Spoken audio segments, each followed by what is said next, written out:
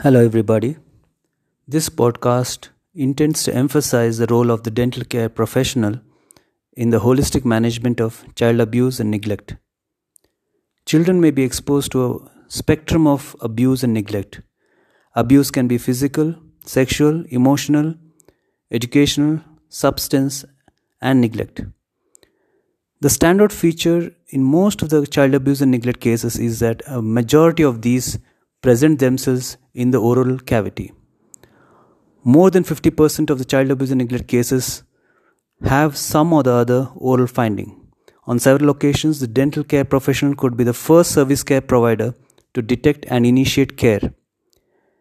These may be a presenting problem noticed during oral dental examination and routine history taking.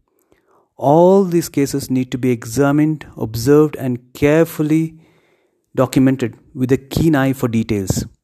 Oral trauma, gingivitis, poor oral hygiene, bite marks, injury by a sharp or a blunt object, burns, caustic substances, substance abuse, fractures are the common orodental findings one needs to look out for.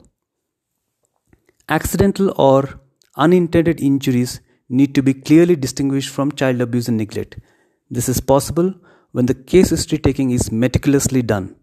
The history should be consistent with the characteristics of the presenting injuries. Dental doctors should be aware of child abuse and neglect, how to observe or examine and document, also the process of reporting to the concerned authorities and helplines.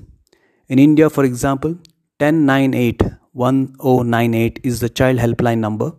The dental professionals can report to this helpline in cases of detection of any form of child abuse and neglect.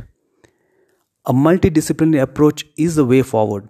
The dental clinician should work closely with healthcare providers and ensure justice is done to the child and also ensure the overall well-being of the child. It is mandatory to report and submit the findings to the concerned legal and health authorities. Thus, the dental clinician has a bigger role to play in detection and treatment of child abuse and neglect. I hope this podcast succeeds in its objective on emphasizing the overall importance of dental care providers in the comprehensive management of child abuse and neglect. Thank you.